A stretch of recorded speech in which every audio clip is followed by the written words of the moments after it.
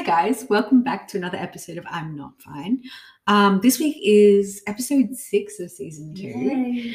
And how are we going to phrase this episode? I think we'll just call it the phrase that we've started with. Yeah. When is it time? Yes. So what are we talking about here, Meg? We're going to be discussing many different, time milestones in recovery. Yeah. Events, not all big and miraculous. No. But parts of recovery, and I guess the parts that you can kind of lead or judge yourself. Yeah, that's a really good way of putting it, because there are lots of parts that just happen naturally and it's not an active choice. But we're looking at the parts that I guess it is misleading to say when is it time as if we have like an accurate. Yeah, we don't have a rule book, guys. I'm so sorry. I wish we did. Yes, it would have made things so much easier. It would. And of course, the process of recovery is not linear. So it will look different for everyone. Exactly. But we're thinking, and it's probably best for us to actually get into it so we can actually demonstrate what we're talking about. But we're thinking of, looking at some, as you said really well, some milestones of recovery. And when is it time to delve into it? When is it time to move away from things in recovery? I think that's probably the summary that we needed. I think so. Yeah. So what is our first point? Our first topic is, when is it time to start involving professionals in your recovery? I think, as always, it's very different for different people. Yes. But I guess it has a different trajectory and a different way of realizing that recovering might be something they need to do. Yeah, or that they have something that needs to be recovered from. Yeah. And that's what we need to talk about in another episode. All that contemplation. Stages of recovery. Yes, that's the more eloquent term for it. That will be coming at some stage. Yes. So when you're at the beginning of recovery, or even when you've relapsed and you need to re-engage with the team. Yeah. It's when is it time? If you've identified yourself that you have a disordered relationship with food or exercise, or if you've come to the realization that you're not happy. Yeah, which I think is a really important distinction. Yeah. Because you might not recognize it as a disordered relationship. No. In the moment, because it's really hard to, but you might not be happy with your relationship with food and exercise. Like, you might hate the fact that you get up and have to do exercise before you can get on with your day, or like if it's raining and you still have to go out and exercise and it's the last thing you feel like, but you absolutely have to do it, and you start getting really annoyed with that you might not recognize that as disorder, but it might really like mess up your day. Yes, exactly. The compulsion and the inability to stop, or when it comes to binging, purging, all those different behaviors.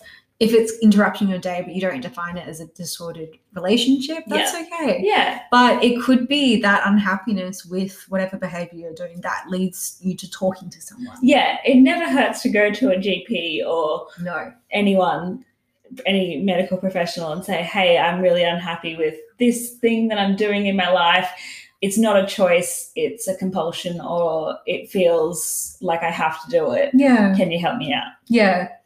I think also on that note, if you do go to someone and you get some like immediate support or introductory support, that person might identify that you need to get in touch with a disordered professional. Yes. And that is a really good time to start involving professionals. If another medical professional has said to you, hey, I think they might not even like this. This is how it happened for me. My psychologist that I was seeing for anxiety, she was the one that identified my eating disorder, but she specifically didn't tell me eating disorder because she knew those words would make me just get up and run and never listen to a single word she said. You'd be like, you're wrong. Yeah. Never talk to them again. Literally, that's exactly what would have happened. She knew that. Yeah. So she just said that she was referring me to some professionals, and she wrote back to my GP, and I'm sure she told my GP that it was an eating disorder, but she did not tell me that it was. And that really helped, because I trusted her. I'd been seeing her for about 6 months at that stage, and I had gotten along really well with her, and she'd helped me so much, so I really trusted her. And when she said you need to see someone about it, I was like, oh, okay, maybe I actually do need to see someone about this. And it's a slow burn when you do see somebody and you're sitting there and you're like, you're wrong, you're so wrong. And then you end up in treatment months later. But I think that's I think from a professional to another professional. What's the other sort of dynamic that could happen if you don't recognize it yourself? If someone close to you has raised it, and you might have the same reaction that I would have had, which is to be completely in denial. And angry, probably. So angry about it. But the fact that someone's raised it with you is probably gonna spark something in your head that makes you realize, like, people, especially with people that they love and care about, you're not looking for, not that it's a fault, but you're not looking for something wrong. No. And you'd probably get really worried if you did identify that something was wrong with someone you cared about. So they're not going to tell you unless they really think it's a problem. Yeah, definitely. I think people around us sometimes know us more than we know us in a moment in time, especially when we do have a disordered relationship with food or exercise. And the issue is, of course, that the world has a disordered relationship with food and exercise. Absolutely. Diet culture is everywhere. It is. So it's really hard to know what's just a harmless diet and what is, So, I think taking the cues from other people. Definitely. And trying to go into, when it is time to start involving other professionals or other professionals, going in with it, with a, that was hard to get out, open mind. Definitely with an open mind. And trying not to be defensive.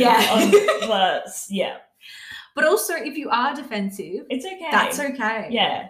Completely, that is A-okay. Completely normal, and I can guarantee you would not be the first patient they would have dealt with that. No, they're not going to be like, oh, we can't see you anymore because you got angry. They're mental health professionals. Everyone gets angry. Do you reckon that's enough? And I think that was a good segue into our next one. On the occasion when it's not a loved one that raises it, when is the right time to tell your loved ones and the people that are really close to you? I think broadly, again, depends what stage of life you're in, who your loved ones are, whether you live with them, all those sorts of things. But preferably when you're comfortable, when you feel comfortable. When I think having to be comfortable with your diagnosis, but also be comfortable with them knowing. And also, if this second point sort of supersedes, is that what I'm trying to say? Maybe. I think so, Thanks. If a professional suggests that it might be a good idea, you might have to deal with some discomfort there. Oh, well, that's exactly how I did it. I was very uncomfortable. So it is good to be comfortable as possible, but if it is if you're in a position where you do need to tell someone for your safety and for preservation of recovery, it may be uncomfortable, but that's okay. And I think it was a comfortable discomfort, if that makes sense. It does make sense. Thank you. My psychologist told me that I had to tell my mum and gave me a deadline. That's hard. Shit. It's very hard. And I did it. And as much as I didn't want to, because I was really uncomfortable with telling my mum, I also kind of welcomed it because I needed her to know. I didn't want to be the one to have to tell her. I genuinely was going to drag mum to my appointment with me and get my psychologist to tell her. And then just run out? Yeah, pretty much. Bye. Which my psychologist was like, look, I'll do it if you force me to, but I'd prefer that you tell her beforehand because I want her to know what she's walking into, which makes complete sense. But I really didn't want to have to be the one to tell her. But at the same time, I desperately wanted her to know. Yeah, it's hard because you want the relief and just to sort of surrender a bit of perceived control. And to tell a loved one does take power from your eating disorder. Oh, absolutely. And if you are in the position like me telling my mum or dad when I've relapsed, not so much at the initial diagnosis, but when I relapsed, it was really hard because it was not comfortable. Because you're giving power from your eating disorder to your parents, and if you're living at home with them, it's scary because they're going to be watching. Yeah, meal plans are a thing and all of that. Like and you feel like you've also like let someone down. Yeah. And you feel like a burden. Yeah. And especially for me telling my mum, I was very fortunate that my mum told the rest of my family for me, so I didn't have to keep having that conversation over and over again, which was great. But where was I going with this? You telling your mum initially? No. Burden? Oh, yeah. I didn't want to see her upset. Yeah. Absolutely. I knew she would be upset because who wouldn't? But I really didn't want, and she cried, and I was devastated that I'd put my mum in a position where she was that upset. Yeah. But people like knowing. Yeah. I think that's the message as well. That it's really hard. It's really she wasn't crying because she was sad that she was crying because she was sad that she was sad for me, but she wasn't sad that I'd told her. She was very thankful that I'd told her. Yeah. And it's a hard one to remember because you don't eliciting any uncomfortable response or distress from someone. You feel like the worst person in the world. Oh, absolutely. But it's necessary, and people like knowing. Yes. What I found out that my parents were on the times that I did relapse and actually tell them, they were grateful because they're like, now we have a name for it. We know what's happening. We know what to do. Yeah. And if they have seen you, because you're in a different position to me where you were living with your parents, they'd probably seen you struggling and they weren't sure if it was a full-blown relapse or if you're just having a tough day. Yeah. They didn't know what you needed from them. Yes, exactly. So when is it time to tell a loved one? When you feel comfortable, when a professional suggests it. Also, when you think you might need their support. If you need them to know because you need someone in your corner, then And it's a really empowering step. Definitely. Telling someone, I need your support right now in these areas. Yes. It's so nice and so clarifying for both people. I guess the next one's a bit more nuanced and not something that someone ever needs to do. Yeah. But something that you may choose to do. Yeah. So, Meg, when is it time to go public with your eating disorder struggles? Well, the first answer that we came up with, which came straight away, was never if you don't feel comfortable with it. No. There's no obligation to tell the world or even anyone, really. As long as you're getting the support you need. Yeah. That's a good caveat. If you're getting the support you need, you don't need to bring other people in if you don't want to. Because there's no, I know we've got a podcast about it, but we're pretty open about it. Surprise! We have eating disorders, just in case you didn't know. And I think we've both been open for a few years now about both of our struggles. Yeah. But there's no obligation. There's no contract when you have an eating disorder that you have to share your experience. No, not at all. Or any mental illness or any physical illness. You don't owe the world anything. No, you don't. And going public also can look different to different people. Some people might have a public Instagram account about it where they post about their struggles and recovery and all that. Mm-hmm. And some people might just have a handful of friends that they tell. Yeah. And there's no difference in good or bad. No. It's whatever works for you. Yeah. So that's the other thing. Similar to when is it the time to tell loved ones, but another time to go public is when you feel comfortable with answering the questions that will come with it. Yeah. Because it's different telling a loved one because you don't mind, well, depending on your relationship with the person you're telling, you don't mind them being privy to certain information. Yeah. But if you tell anyone, they're going to have questions. Exactly. And it is the issue here where questions can be triggering. Yeah. Questions can keep you stuck in your eating disorder. Absolutely. They can bring back that whole imposter syndrome, sick enough narrative. Yeah. And, if you're in a workplace and there's a lot of diet culture stuff going on, it could make it harder for you to be there. Absolutely. There's a lot that goes into this that is understandable why someone wouldn't be public. Why you wouldn't want to go public with it. I guess the important thing is that, any illness, any mental illness, there should not be a stigma attached to it. Absolutely. And raising awareness is brilliant, but only if it's safe for for you. Yeah, that's a good distinction. It's got to be safe. And if you put it on the internet, like, you can't really control where it goes. You can have all the privacy settings in the world, but you still can't completely control. Will find it. Yeah. But if you feel like you're going to be well supported by telling the people that you're telling, then yeah, that's a good time to do it. Yeah. And I think with the last point of telling loved ones and with telling people publicly, do it when you feel like you can put boundaries in place. Yes, as well. That's a really good distinction. So we love boundaries. They're great. It's to keep each other supported, but also respected and safe. Safe, yeah. Because you don't want to be fielding all these questions being like, oh, what was your lowest weight? Yeah, what did you eat in a day? Oh, I wish I had your self-control. It's so bad. Because people might be well-meaning and be like, oh, wow, you didn't even like look that sick. I had no idea that you were going through that. And they think that they're complimenting. Yeah, and you're really like triggered by it. Like, you don't have to answer questions. If someone says to you, oh, I ate this in a day, is that okay? Like, you're not suddenly a professional. No. So you have a lived experience, but you're not a dietitian. Yeah. Unless you are a dietitian. Yes. Which is hard having the sort of big dietitian. I'm imagining that would be quite hard. Can't speak from that one. No, I can't. Yes. No. I'm just a student. Yeah.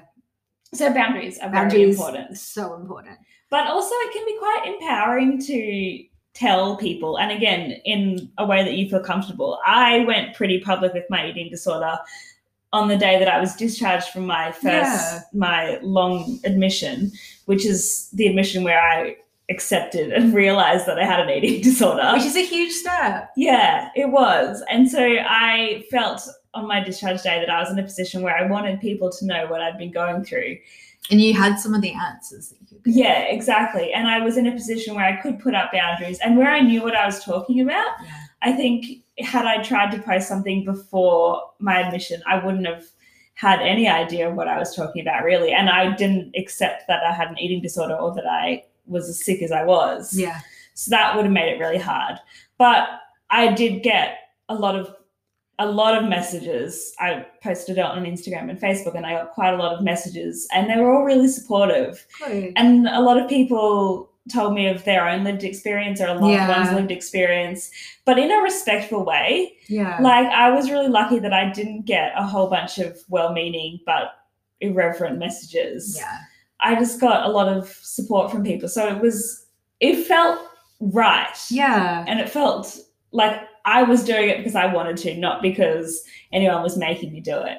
And I think that was really important. No one had realized that I'd been gone for however long I'd been gone for and wanted to know why. And I felt like I had to make a public post because of that. Yeah. I did it. It would have been empowering doing it. Yeah. For yourself. I did it for myself. Exactly. And yeah, the support I got was amazing. So I think there's a right time to do it. There's definitely wrong times. And Absolutely. Had I done it in a wrong time, I don't think I would have done it the right way. Yeah. I think I sort of had a very public start to my eating disorder because I was 11. And that was a little bit of an anomaly back then.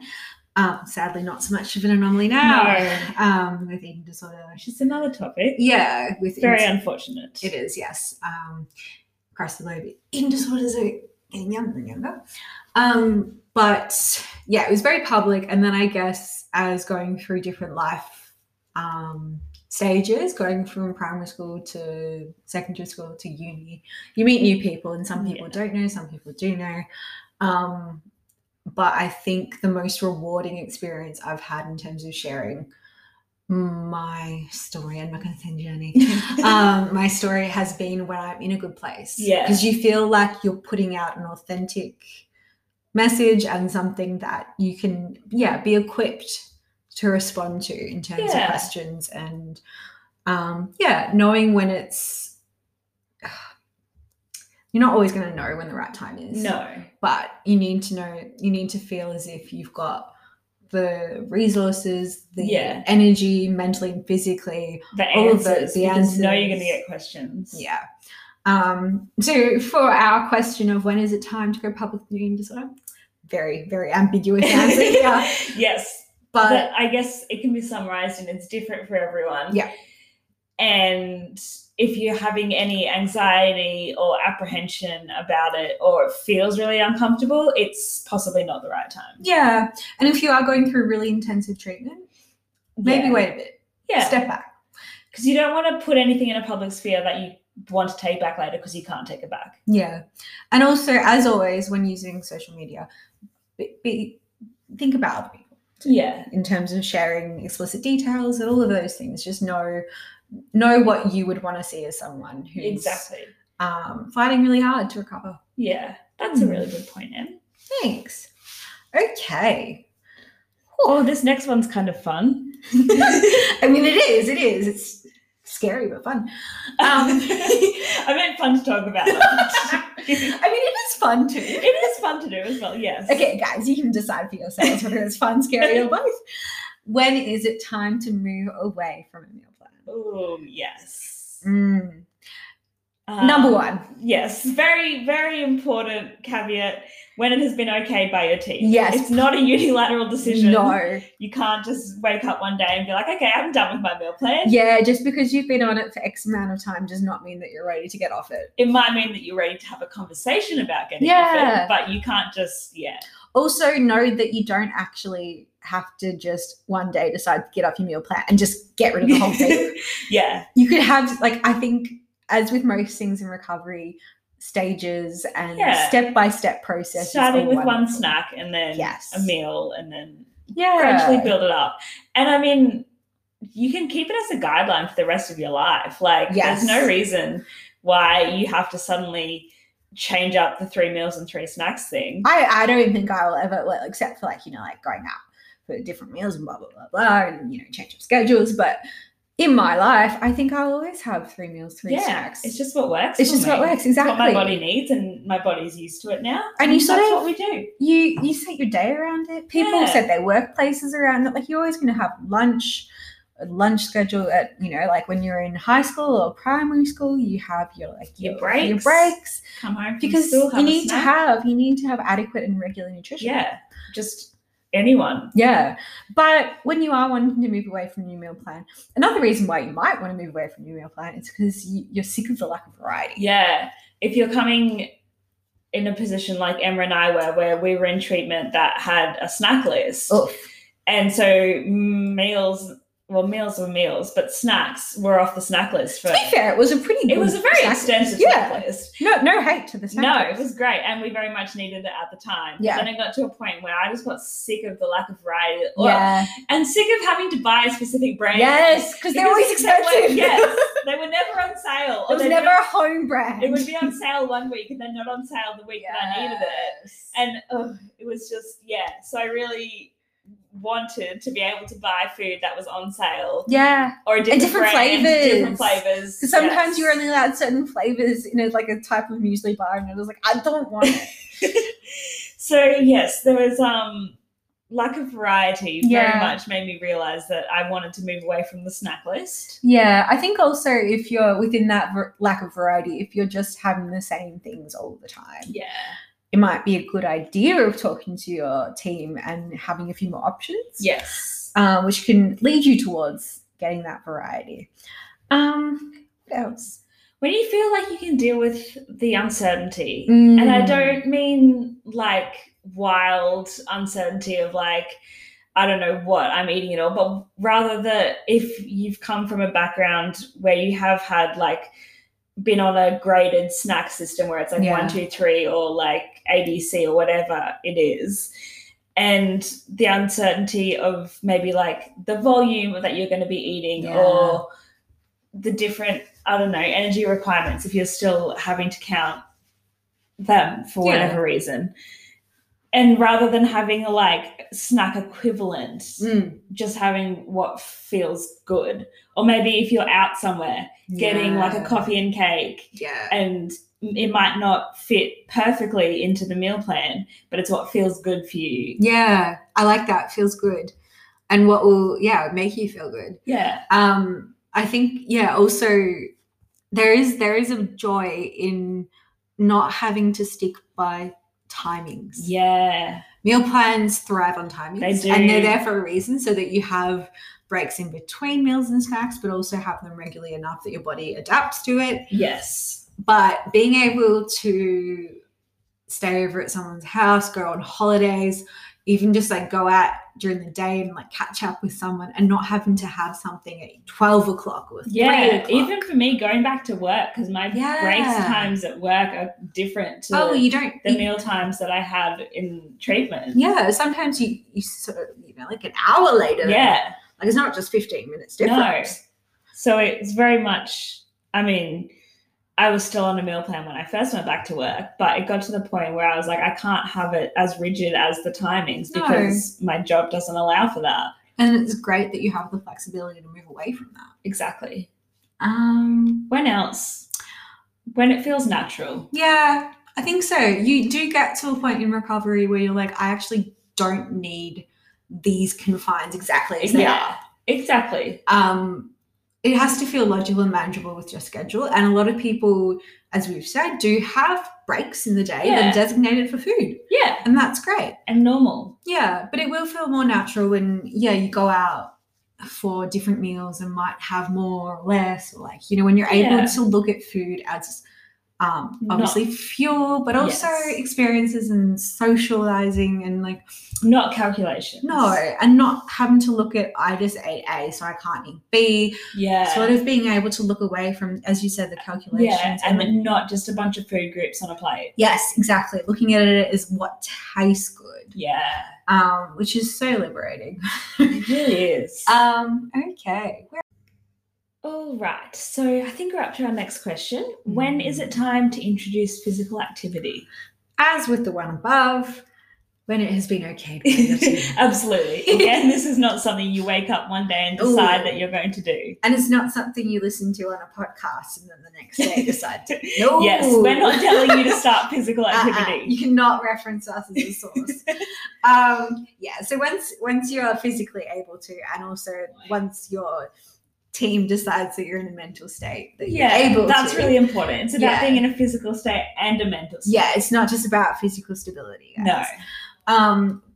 Also, the more personal ones, when you know the intention is not disordered. Yes, when you just want to move your body, maybe have like a good stretch, do some yoga, and just like loosen up your body. If you want to go for a walk with your family, walk your dogs, something that has good intentions. Yeah. And you're not, similar to not looking at food groups on a plate, you're not looking at, energy expenditure. You're looking at, I like to use exercise, whether it's walking Old Mate Hamilton or having a stretch or, doing some weights, whatever it is. I like to do it because it's a really nice outlet. Yeah. Away from study, just away, like it's a whole new type of exercise and a whole new relationship with exercise, that it's not about numbers. No. It's not about physique. Yes, exactly. It's not about either of those things. It's just about you want to move your body, you want to join in on a family walk, you want to, I don't know, go climb a mountain with your friends, something. Yeah. Maybe he's into that one. I couldn't do that, nah. But when it's something that you enjoy. Yeah. And you don't feel like you have to do it. Like if you plan to, I don't know, I planned to take Hamilton for a walk on Wednesday before work since I was working from home. And I woke up and it was raining and I didn't want to get out of bed early. Winter. And it was really freaking cold and dark. And I was like, you know what? We're not going to go for a walk before work. And I was okay with that. So I knew that if I did go for a walk, it wasn't going to be disordered. But I had made the decision to not go for a walk. And equally, it wasn't disordered. It was just, I decided it because the weather and everything didn't line up. Yeah, and that makes sense. I think on that note, you've very much led into when you can take rest days and not feel panicked. Yes. Or when you can take spontaneous rest days. So you didn't plan for it to be a no exercise day. Exactly. If you had plans to go to the gym after work and someone invites you to dinner instead, and you can go to dinner and not freak out about it. No. Because you just had a better offer. Yeah. Or you really wanted to see that friend or whatever reason. That's when you know that it's time. Yes. And this will hit a lot of people in Melbourne hard at the moment with the gyms closed. Yes. If the lockdown has caused an inordinate amount of panic and fear from not being able to go to the gym, maybe it's time to reconsider that relationship a little. Possibly you went back a little early. That's okay. That's okay. We all do it. But yeah, I guess no judgment either way, guys. Like lockdown's hard. No. Lockdown is so hard. Yeah. But yeah, if you feel like it's a compulsion and it's something that you get there and you don't want to do it. Yeah. And you can't turn around and walk out, because I've gone to the gym a couple of times, done like 5 minutes of weights or whatever, and realized that I wasn't feeling it that day, and I've actually left after only 5 minutes. I think that's with most things. Like obviously, like there are some things you have to do, like work. You can't just go to work and be like, not vibing today, guys. We'll try again tomorrow. No, it doesn't really work like that. But with things like, when you have to listen to your intuition, you have to listen to things like mindful movement and the self-care-y things in life. You don't have to force yourself to do something that's going to negatively impact your mental state. But, like, do go to work and stuff. It's kind of We're definitely not telling you to not go to work. What a podcast. Well, this is a good one for talking about gyms. Oh, yeah. When you can attend the likes of a gym or some sort of training institution without engaging into sort of comparison. Yeah. Because a lot of gyms... Oh, sorry. No, you go. I was going to say a lot of gyms do like 8-week challenges and 6-week challenges and have post before and after pictures of people in the challenges, or even just seeing other people around the gym, because everyone's going to have different goals for their exercise. Yeah. And if you can't look at other people's bodies in activewear and watch, I don't know, maybe see them lifting weights or whatever, if you can't look at that and not be triggered or not make disordered comparisons, then it's probably not the right time to be going to the gym. Yeah. And sometimes you'll have lapses and relapses, and it's okay if you do go to the gym and it's like, nah, can't do this. You step away and you go home. I've had to this, I don't know, the number of times I've had to stop a gym membership for a lapse or a relapse. Yeah. It happens. It does happen. It's really important, because then you're not wasting money as well. Yes. Because we like money. We do. Also, just that note on disordered comparisons. Yeah. Comparisons are human. Exactly. Everyone compares. I do go to the gym and I look at, a guy lifting weights, and I'm like, shit, I could never do that. Yeah. That's a comparison, but I'm not feeling bad about myself. No, I'm just like, that's really heavy. Yeah. I can't do that. No. And that's okay. But disordered comparisons are different. What do we mean by that? So we mean the ones that feed your eating disorder and may either cause you to act out in a disordered fashion, or dictate your mood and thoughts. Yes. Because you don't have to engage in a behavior for it to have a negative impact on you. Absolutely. It can affect your mood a lot and your thoughts. Yeah. And you might not realize. You might go to the gym, come home and feel really shit and not want to eat. Yeah, and wonder why. And it could be because of that. Yeah. So it's a difficult one, and it's one to keep an eye on, because obviously gym culture can be really toxic, and people who have eating disorders can very much go to the gym. Yeah. So you might find yourself comparing yourself to others, and you just have to check in. Yeah. See what your intentions are. Yeah. Oh, this last one. I don't know. Okay. When is it time to say that you've recovered from your eating disorder? Great question. And the answer is we don't have an answer. We don't. I think it's different for every single person. Yes. And I think the term recovered is fluid. Yeah. There's no state of remission. Flu. Yeah. It's not a cold, or it's not cancer or a broken bone where you can tangibly see. Yeah. You can't take a blood test and see how much anorexia or bulimia or OSFED or whatever it is. You can't quantify it. No. And I think it is such a fluid state that a lot of the time I think I'm recovered, but then sometimes a thought pops up or something like that, and I'm like, shit, I'm not. But it's so confusing. It is very confusing. And so I think if you're at a point where you're questioning whether you're recovered or not, that's brilliant. Yeah. Because you're at a good place. But try not to because I get anxious about it. I'm like, am I not? Oh. But you do have to step back and be like, well, is my life better for recovery? Am I living to my values? Yeah. And if you are, that's awesome. Absolutely. And I think even though we say it is different for every single person, and there's no timeline here, I don't think you can say you're recovered after one day of following a meal plan. No, that is very true. If you've just recently been put on a meal plan or started complying with the meal plan or started complying with exercise restrictions or whatever your treatment team has said, and it's literally been a day, like maybe you can't call yourself recovered yet. Yeah, and that's a really good point. I think we do have to be careful with our eating disorders. Yeah, because your eating disorder can trick you and say that you're recovered. So you stop seeing people, you stop on meal plan, you start exercising more. Yeah, you start doing everything your eating disorder wants you to do. If So your eating disorder dictates the term recovered, probably not recovered. Yeah. And also, yeah, if you are questioning this, check in with your sports. Yeah. Bounce things off. Like, just up, because especially health professionals. Health professionals, yeah. Especially if they're eating disorder trained. Yeah, they've seen however many patients before them and however many patients after you. And they've probably also got a long history with you. Yeah. And know you and your intentions. Yeah. And just know, like, we don't know what recovered is. Yeah. I don't know if I'm recovered yet. That's the end goal, obviously. Yeah. But I think it's not a conscious decision where you don't decide, okay, I'm recovered today. No. I think it's more of a realization. Yeah. You look back and you're like, this doesn't cause me stress, or that, like, I'm able to do X, Y, Z, or I can live without anxiety of this, or like there's just so many different factors that go into it. And usually it is through retrospection and being like, oh, wait, I just did this, which I used to do, and it would cause me to like break down for 10 days. And now it's just a part of my day. Yeah.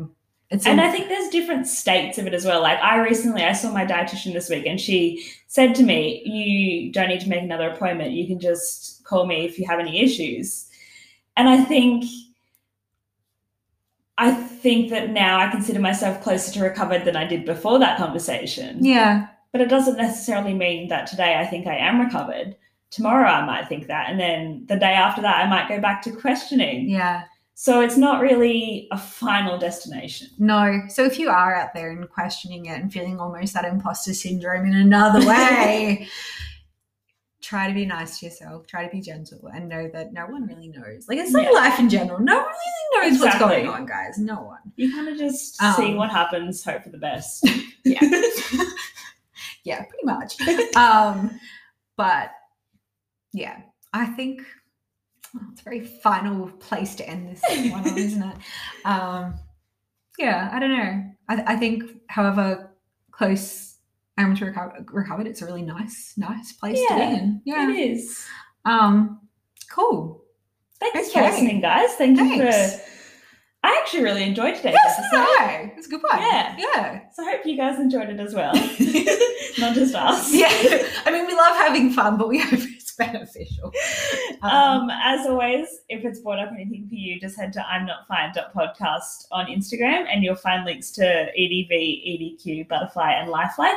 Also, if you have any feedback or anything, like, hit us up on Instagram. We're pretty responsive, and we do enjoy hearing who this is reaching. Yeah, absolutely. And we'll be throwing out another poll soon. Yes, for another question and answer. So keep an eye out for that. Yeah, because we really love getting an idea of what we should be focusing on. Yeah. Cool.